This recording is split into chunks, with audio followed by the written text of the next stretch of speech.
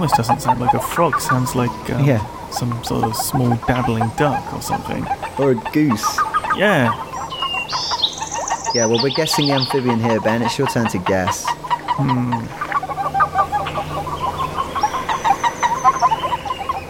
I think someone would give it a name that would hint that it's bird-like trickery.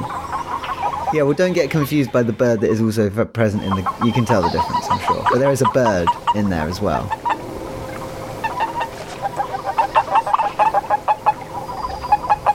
That's the animal that we're in question. And then later on, there's like a bird that comes in. I can't say I heard the bird. Oh, yeah, that one. Yeah. So Oh, wait a second. You probably realise that's not. Oh, wait a second, but the bird might help me separate out geography. If you identify the bird, that's cheating.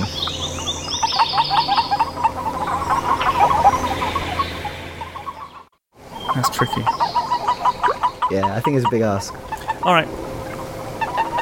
Oh my gosh, is it? Do you want a clue? I reckon you've. Yeah, I'd love a clue.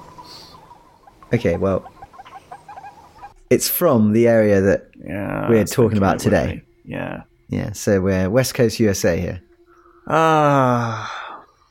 The Californian marsh frog. Just so close, mate. It's the Californian toad. Californian toad. California toad. Yes. So what's that? The scientific... Californiensis. No, it's Anaxyrus boreas. A boreal toad. Boreal, yeah, as in lover of large trees. Yes, but also a lover of trees. Is it cold trees, boreal?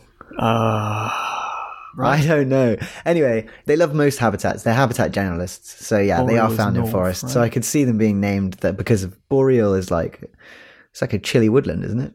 Of or relating to the north, of or concerning the north wind. Of or relating to forest areas of the northern temperate zone. Right, okay. So yeah, further north. There's a proxy for coldness. Yeah. So a hardy toad. But that call you heard, that... It's actually not an advertisement call, so females would not be interested in that call. They wouldn't recognise it as something which was designed to tempt them in. Okay. No, they are in fact competitive calls. They make that noise when they encounter another male. So that is a male toad, a little bit... A battle cry. Yeah, kind of a battle cry. More, yeah, just like a sort of, hey, this is my zone. Get out of here. Like, check out how badass I am. Yeah. They don't have a specific advertisement call to try and lure in females. They do have another type of call, though, which I'd never actually heard of before, I must confess. Have you ever heard of a release call? No. So a release call is apparently quite a common thing that a lot of frogs and toads have. I mean, maybe some salamanders have it, I don't know. But it's called a release call. And essentially, like, this isn't a species which is explosive breeding, right? So they're getting very carried away in the pools. They're all breeding at once. They've come out. It's a big day. And so they're all grabbing onto each other, particularly the males. And apparently, if a male grabs another toad which is not receptive, and it could be not receptive because it's a male, it could be non-receptive because it's a female who's already mated. Yep. It could be non-receptive because the female just not feeling it. Yep. All these possible reasons. But yeah, they make this special noise which get off. Tells the other toads, get off me. I'm not what you want to mate with. This isn't worth your time. Which is great. Like, I would imagine it's probably a signal that's quite honest, like, don't waste your time, get off me. But apparently also, if you pick up a Californian toad and like squeeze it gently, it will sometimes elicit the noise of being get off me. Inappropriately grabbed. Yeah. So not that anyone should be squeezing their local amphibians, but it's quite an interesting... that is interesting. Little... Just funny that you can trigger that behaviour. Just like being squeezed by anyone or anything, it's like... Get off. Instigates that reaction. There we go. But yeah, this is a toad, a warty toad from California. Like I said, pretty general habitat. They'll do whatever. They're pretty tolerant. They're an invasive species in Hawaii. I think they were released there to eat bugs or something stupid like that. I don't know why we're still doing stuff like that. Probably not. It's probably a while ago. But it better be. They're not hoppers. They're walkers. Well, that's classic toad, isn't it? Yeah. They're little cruisers. Yeah, I rate that. I think, well, yeah, don't hop, walk. It's much more dignified. So they're also nocturnal. At lower elevations, they're nocturnal, but at high elevations, they become diurnal. So they're active at night at low elevations, and then at higher elevations, presumably it's too cold to be active at night, so they become active in the day. So, they're a pretty easygoing, flexible species in terms of behavior. Excellent. But yeah, that was the call. You didn't get it right, so it's still 2-2 overall. It's up to you to keep count, mate. I'm keeping count, and it's 2-2, I think. Okay. I think so. Yeah. Yeah, so the reason I chose the California toad is because the paper that we're talking about today takes place largely in California. It's also about a toxic amphibian. These toads, of course, like many, many toads, have the parotid glands on their neck, which produce a toxin. So don't bite them. Don't bite them. The connection is toxicity and location. And let's get into our paper.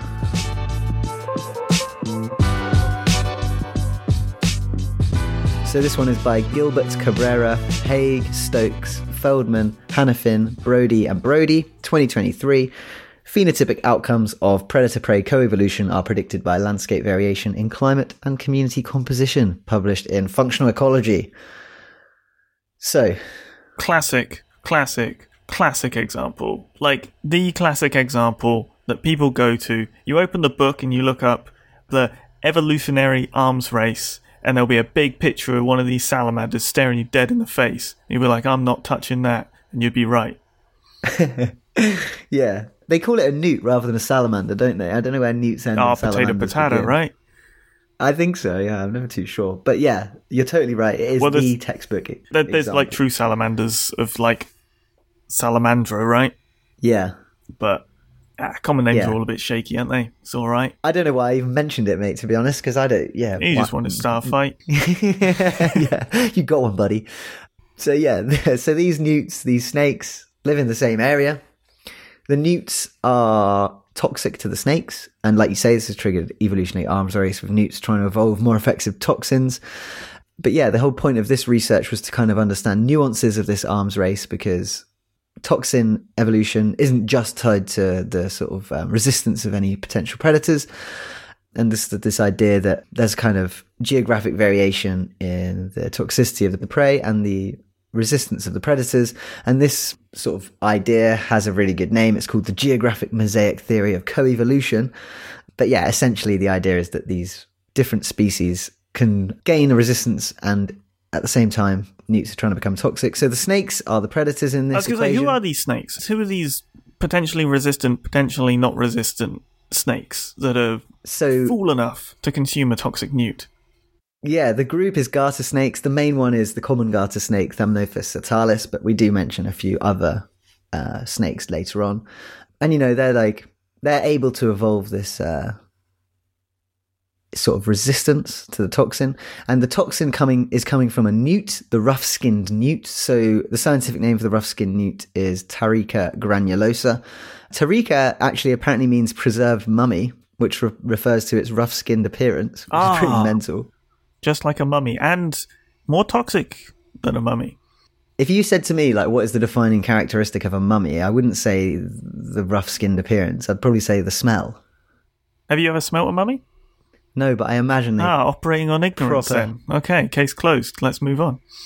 When you thought a mummy would hum? Come on, man. It's like a decomposing corpse wrapped in bandages and left in a hole for 10,000 years. I would suspect that actually the smell is the least of the concerns, because smell tends to be connected to rot and stuff, and mummies are specifically anti-rot, are they not? Well, yeah, but mate, if you get up close to one, I reckon it's going to have a little bit of smell. But I reckon it smells more preservatives than anything too bad. Maybe you're right. But anyway, Salt. So yeah, they're named Tarica, the genus, means preserved mummy, and granulosa, which is the species name, that derives from two Latin words, granulus and osus. Granulus means small grained, osus means full. So this individual species is full of small grains, and this refers to the rough-looking glands that cover the newt's body, giving it the common name rough-skinned newt. There you go. You prefer that one, glands, right? Yeah, as opposed to the mummy comparison. That's perfect. There we go. But yeah, this newt is toxic. This whole group in the genus Tarica is toxic. They contain this tetrodotoxin, which is a potent neurotoxin. It inhibits the movement of sodium ions across cellular membranes, kind of similar to the toad toxins, actually, from the California toad. And these lead to, Similar, although I but think different. these are Yeah. similar, these are much more potent, right, as well. Well, and I assume the Californian toads aren't tetrodotoxins, but I do think they're acting on a very similar area Yeah. with the whole no, they're sodium channel bufotoxins, thing, right? Yeah, that's what I'm saying. Yeah, different Yeah. toxin, but similar action. Yes. So if you ingest these tetrodotoxin from the newts, you'll become immobilized, and then you'll be in respiratory distress, and then you'll be paralyzed. This is an amphibian. We had a species recently that people were licking recreationally. This is not one that people are going to lick recreationally or for any reason, unless they're mad, because if you lick one of these, you will die. Tetrodotoxin is one of the most toxic substances known. The lethal dose is 275 times less that of cyanide. So yeah, Whoa. It's pretty deadly. Pretty deadly. Yeah, don't muck about with it. Okay. It's the same stuff that pufferfish have in the famous toxic Japanese dish fugu. Ah. Yeah. And it's interesting because these newts, obviously, on some level, they've evolved being toxic, and they exhibit the Unken reflex. You know, that like funny little move where they like touch they roll backwards and touch their head against their tail. Yes. The Unken reflex. And they have really bright orange bellies. On top, they're kind of grey-brown, but underneath, they're bright orange. And that is obviously a warning. It's a signal to say, hey, I'm toxic. I wouldn't be doing this crazy thing instead of running away if I wasn't toxic. Aposematism. So- Classic. Exactly. And so because of this toxicity, snakes generally can't eat them, but garter snakes have evolved a resistance mechanism within their cellular potassium pumps. That means they can resist the toxin, but they can't just like universally resist it. They can resist like some amount of it. So there was Right. this study which showed that there was a threshold of toxicity that the snakes could handle, and they seemed to be able to tell how toxic a newt was by handling it with their mouths. So garter snakes would pick up a newt, and they're more likely to drop them the higher the toxicity on that individual newt's skin. Interesting. And so this study was kind of designed to build on that. It is very much a resistance, not an immunity. Absolutely, yes. They probably feel a bit tingly and weird when they eat them. Apparently that's the thing. If you eat the fugu pufferfish, like some chefs, some like gourmet chefs, because in the fugu pufferfish, it's in the skin, but also in the liver, and I think the ovaries also has it in. These like skilled chefs in Japan will like take all the skin off, take all the entrails out, and they'll serve you like the pure meat, which is like unadulterated with any of this tetrodotoxin. But apparently there are some chefs who like, you know, they're sort of like living on the edge chefs, the sort of the back alley guys, and they will actually give you like a fish which has a very, very small amount of the toxin present, so that when you eat it, you get a little tingly lip sensation. It makes you feel a bit silly, a bit dangerous. Right. It means your lips are going numb because your nerve endings are being blocked. Yeah, basically, just try it out. Just a little taste. Nah, man. Which seems absolutely insane. But yeah, I think the impression I got from the short YouTube video I watched was that that's like not done by the sort of top quality Not by the chefs. pros. They frown on that. It's only the back alley guys who are like, hey, how about a little toxin? Which seems like a terrible shout for something which is 275 times more deadly than cyanide. Like, get it away. I wouldn't even thanks. eat it. Yeah. I mean, I don't eat fish anyway, but I wouldn't eat this. No way. Even if I caught it myself, I wouldn't eat that. No way. Not worth the risk. And especially as like, I mean, maybe it's delicious. It's eaten raw. It just doesn't seem good enough. It does seem worth the risk. It does not seem worth the risk. Yeah, exactly. This study that we're talking about is building on this knowledge that we already have about this interrelationship between the toxicity of the newts and the resistance of the snakes. And so they were looking at newts and snakes from across the whole area that they overlap, testing the toxicity of the newts and the resistance of the snakes to the toxin. And kind of broadly speaking, as you'd expect, they found that in areas with greater snake resistance, the newts were more toxic, suggesting that this arms race is in action. And Right. they had a map, didn't they, showing the areas. I don't know where you Yes. want to go. If you want to go map, if you want to go well, elsewhere. I want to do two things. One, I want to highlight, before we go any further, just how they worked out how much resistance a snake had. And that was testing them by sending them down a racetrack to see how fast they could move. Because the whole thing is with this toxin affecting like muscle stuff. Basically, if you're under the influence of this toxin, you're not going to be moving as well. So that's how they worked out. There were different studies done in different places trying to see how resistant the snakes are, and that's how they did it, was testing them. How fast can you go normally? How fast can you go when you're given a certain dosage of toxin? Which is kind of, I don't know, I find that quite interesting, just seeing how fast snakes can go as a proxy for that. Yeah. That's a wild idea. The other thing which makes this whole study sort of more complicated from a stats point of view and sort of from an understanding point of view is all their sampling locations for the newts and all their sampling locations for the snakes are different. There are very few that are paired one-to-one. So it's not like a straight comparison of here we are at site A, we have snake and newt, how do their resistance, toxin, and other variables compare? It's, well, we have a snake from valley over there and a newt from where we are here, and they're about 10 kilometers different. We can't compare them exactly, but also everything's a bit sort of mixed up and there's no one-to-ones, or very few one-to-one comparisons. So, jumping onto the map, like you mentioned, they've sort of made a heat map for both of these variables, both of these sort of instances of where the newts are toxic and where the snakes are resistant. And then they're comparing those sort of heat maps together to work out whether there's this sort of congruence in toxicity and snake resistance. Yeah, and there kind of is, right? It's not like one-to-one. But it's pretty... It's There's there. a general It seems pattern. there. Yeah. Yeah, it would also be easier to work out how close it is if the maps were the same or like size. There's one zoomed in and one not, which makes it slightly confusing. Yeah, visually, yeah. They have the plot, which sort of shows this positive relationship between resistance and toxicity. I mean, it's there. It's definitely there. Oh, yeah. The relationship's 100% definitely there, yeah.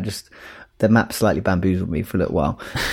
But yeah, it's still cool. It's nice to have things visually presented. It's just like when you change how big is how zoomed in you are, I struggle. But yeah, the relationship's definitely there, and it's really cool to see. And I mean, you really can't fault their sampling. It is pretty broad, particularly of the snake resistance. They really did well, got a lot of samples from across the range. So yeah, kudos. They also talked a bit about the impact of climate, right? Which I thought was kind of interesting. Yeah. This is a sort of added complexity to this, is that you were mentioning at the beginning that you've got these things like resistance and toxicity that are not necessarily just influenced by the presence and sort of predator-prey interactions of certain species. You know, they interact with the environment in different ways and presumably also come with different costs to maintain. Like if you're not having these snakes sort of bearing down on you with some level of resistance, well, maybe you don't need to be as resistant, so that pressure relaxes. But potentially other pressures can come from climate. Or what was the other thing they were looking at? Mostly climate, right? Climate, but also other species, right? Other species. So where there were more species of snake that might eat the newts, where there were more species of garter snake, the newts were more toxic. And where there were more species of newt available to eat, the snakes were more likely to have a resistance to the toxins. So like where there's this impetus, be it because there's lots of different predators or because there's lots of different prey, that you know, that will force up one or the other. The other thing they talked a little bit about in regards to climate was this effect of reduced seasonality. Yes. So we've got two species here, newts and snakes, that are both ectotherms, so they are not producing their own heat. They're obviously going to be severely limited by temperature. They have quite narrow activity windows that they can actually tolerate in terms of temperature. And so if you have reduced seasonality, so less harsh winters and milder summers, or at least just less differences between summer and winter, this can increase how long the active periods are for these two species. And if they both have longer active periods, they're going to sort of be out and about for more of the same time, and that can lead to increased interactions, and that can drive an escalation in the arms race, which is quite cool. And it's interesting to think about that kind of thing. Yeah, so it's climate not necessarily driving the sort of toxicity or resistance directly, but via this probability of encounter between the two of them, right? Yeah, like that's the idea. Yeah, exactly. That is broadly their phenology, isn't it? It's like when the different things are happening to the animals in the year, like coming out of hibernation is part of phenology, going back into hibernation is part of phenology. So they were suggesting weaker seasonality leading to more consistent sort of running into each other and heightened predator-prey and therefore heightened toxicity. Basically, yeah. I'm just wondering if there's a potential for something weird and non-linear happening.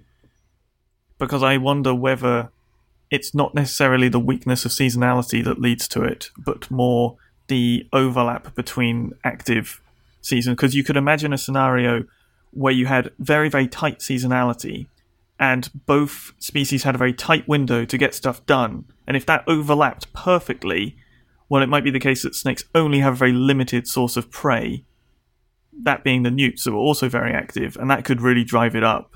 And obviously in this case it's looking like weakened seasonality leads to greater overlap, but I do wonder whether there could be a scenario where heightened seasonality sort of forces them into the same narrow window where everyone has to be really active, and it's just this sort of boom and bust situation, so you've got really, really high pressure for a really, really short period of time. That could totally happen with other species, but I think with these two species, when it's tightened up, the newts tend to be active a bit before the snakes. Right, so it leads to this desync in the active, in when they're active in seasonality, Yeah, I mean, this is definitely something which is changing as well. Like, climate change is changing a lot of the sort of like emergence times and activity times. So yeah, it could be that changing climate has an impact on this as well, because it does affect a lot of species interactions via when they're active. So yeah, it's definitely an interesting case, but yeah, it's not just the interaction with the other animals, it's also the environment itself, which is quite cool. And I think that's kind of what's cool about this paper, is that they make an effort to try and unpick those things. Yeah. I'd love to see the overlap in seasonality. That's what I want. Like, I almost want to change. I mean, obviously, integrating the climate stuff into the model was great and was needed, because that's how you get to these questions. But I would like the next step I'd like to see is like activity overlap driving toxicity. They mention it in the discussion. It's like, this is where this should go next, is a greater exploration of these interactions, but also like spatial ecology stuff for these guys, because activity is one thing, but activity is not like uniform. It's not like snakes get up and off they go day in, day out doing the same thing. You know, you've tracked snakes. You know how they act over a season. It's not just, it is active season, we must forage. So yeah, it's a lot of nothing. Right, it's a lot of nothing. Yeah. There must be moments that they're going to bump into these other species, because, I mean, these guys can't be... I imagine they're not too different from what you're tracking, really. No, yeah, probably not a diurnal active foraging predator. Yeah. Right. So one last thing I wanted to mention that's cool about these newts and their tetrodotoxin is this species lay eggs in water, and these hatch into larvae. And when they're larvae, they're already toxic. And it's not because they produce their own toxin. It's because the mother invests a little bit of toxin in each of the eggs. Keep them safe. Yeah, and apparently it keeps them safe not only from predators in the sort of normal sense of things that would eat them, but also it likely provides protection against some parasite infections. Yep. Apparently there's a bunch of like trematode flatworms that are internal parasites, and the toxin is known to be fatal to them. So yeah, there's this cool study by Calhoun et al. Where they just looked at like the toxicity of these skin secretions on loads of different parasites that are known to parasitize the newts, and like on quite a lot of them this stuff killed them. So yeah, pretty cool little twist that it's not just helping them as adults fend off predators in the form of snakes, but also it could be fending off little tiny parasites even when they're juveniles. So another cool aspect that might be driving up that toxicity isn't necessarily predator pressure, but like a sort of parasite load as well. I think this is what makes these studies so interesting, is it starts drawing into all these different things that could be having an effect and trying to work out which one sort of has the biggest effect, or which one sort of tallies up the most perfectly. Because they're all going to be mixed in there, but it's about sort of seeing their relative impact that's really interesting. Yeah, that paper about the exposure of parasites, they called it noxious newts and their natural enemies. Noxious newts. I like that. Yeah. But yeah, fun little newt. I mean, the fact that they've got bright orange bellies is really cool. Apparently, if you pick one up, you really have to wash your hands. Like, as we've discussed, their excretions are not good for you. I would probably not pick one up. You wouldn't at all? You wouldn't pick one up? I would need a very good reason to. Yeah. And I'd kind of want gloves. Yeah, it does seem pretty bold. There's quite a few videos on YouTube of people just handling them. Yeah. The ramifications of handling them and then licking your fingers or touching your face are probably pretty high. Yeah. And with such tiny dosages being dangerous, no thank you. Yeah. Yeah, it's mental. So there we go. I think that pretty much concludes our episode on the toxicity of newts. So we had a toxic toad and then some toxic newts. And a cool snake that can eat them. I can't wait for more stuff to come out of this like study system, because it's just infinitely fascinating, and I think this paper's a wonderful little like kickstart into something more nuanced in terms of activity and overlap, which I'd love to see explored more. It's really wet the whistle. Yeah. All right, cool. So have you got any other business this week? I do not have any other business this week, I'm afraid. No, I haven't really got any other business. Not much has happened over the last week. Yeah. Had a couple of grant rejections, but that's science. Oh, lovely. Yeah. Had a big one this morning. I was like, oh, damn. But oh well. You can always use the ideas for something else, can't you? Presumably, unless they were bad ideas and you were wrong to try. Yes, well, it could have been that. Yeah, no, I don't think it was that. I back the ideas. Yeah, some of it was tracking snakes, which would have been sweet, but we're onwards and upwards. Can't be having that funded. Nah. I know. It's too good. So, yeah, if you want to get in touch with us, you can. herphighlights@gmail.com. If you'd like to become our Patreon, patreon.com/herphighlights. And, yeah, get in touch if we said anything wrong or if you want to ask a question. We're on social media. But, yeah, otherwise, thank you for listening. Yeah, thanks for listening.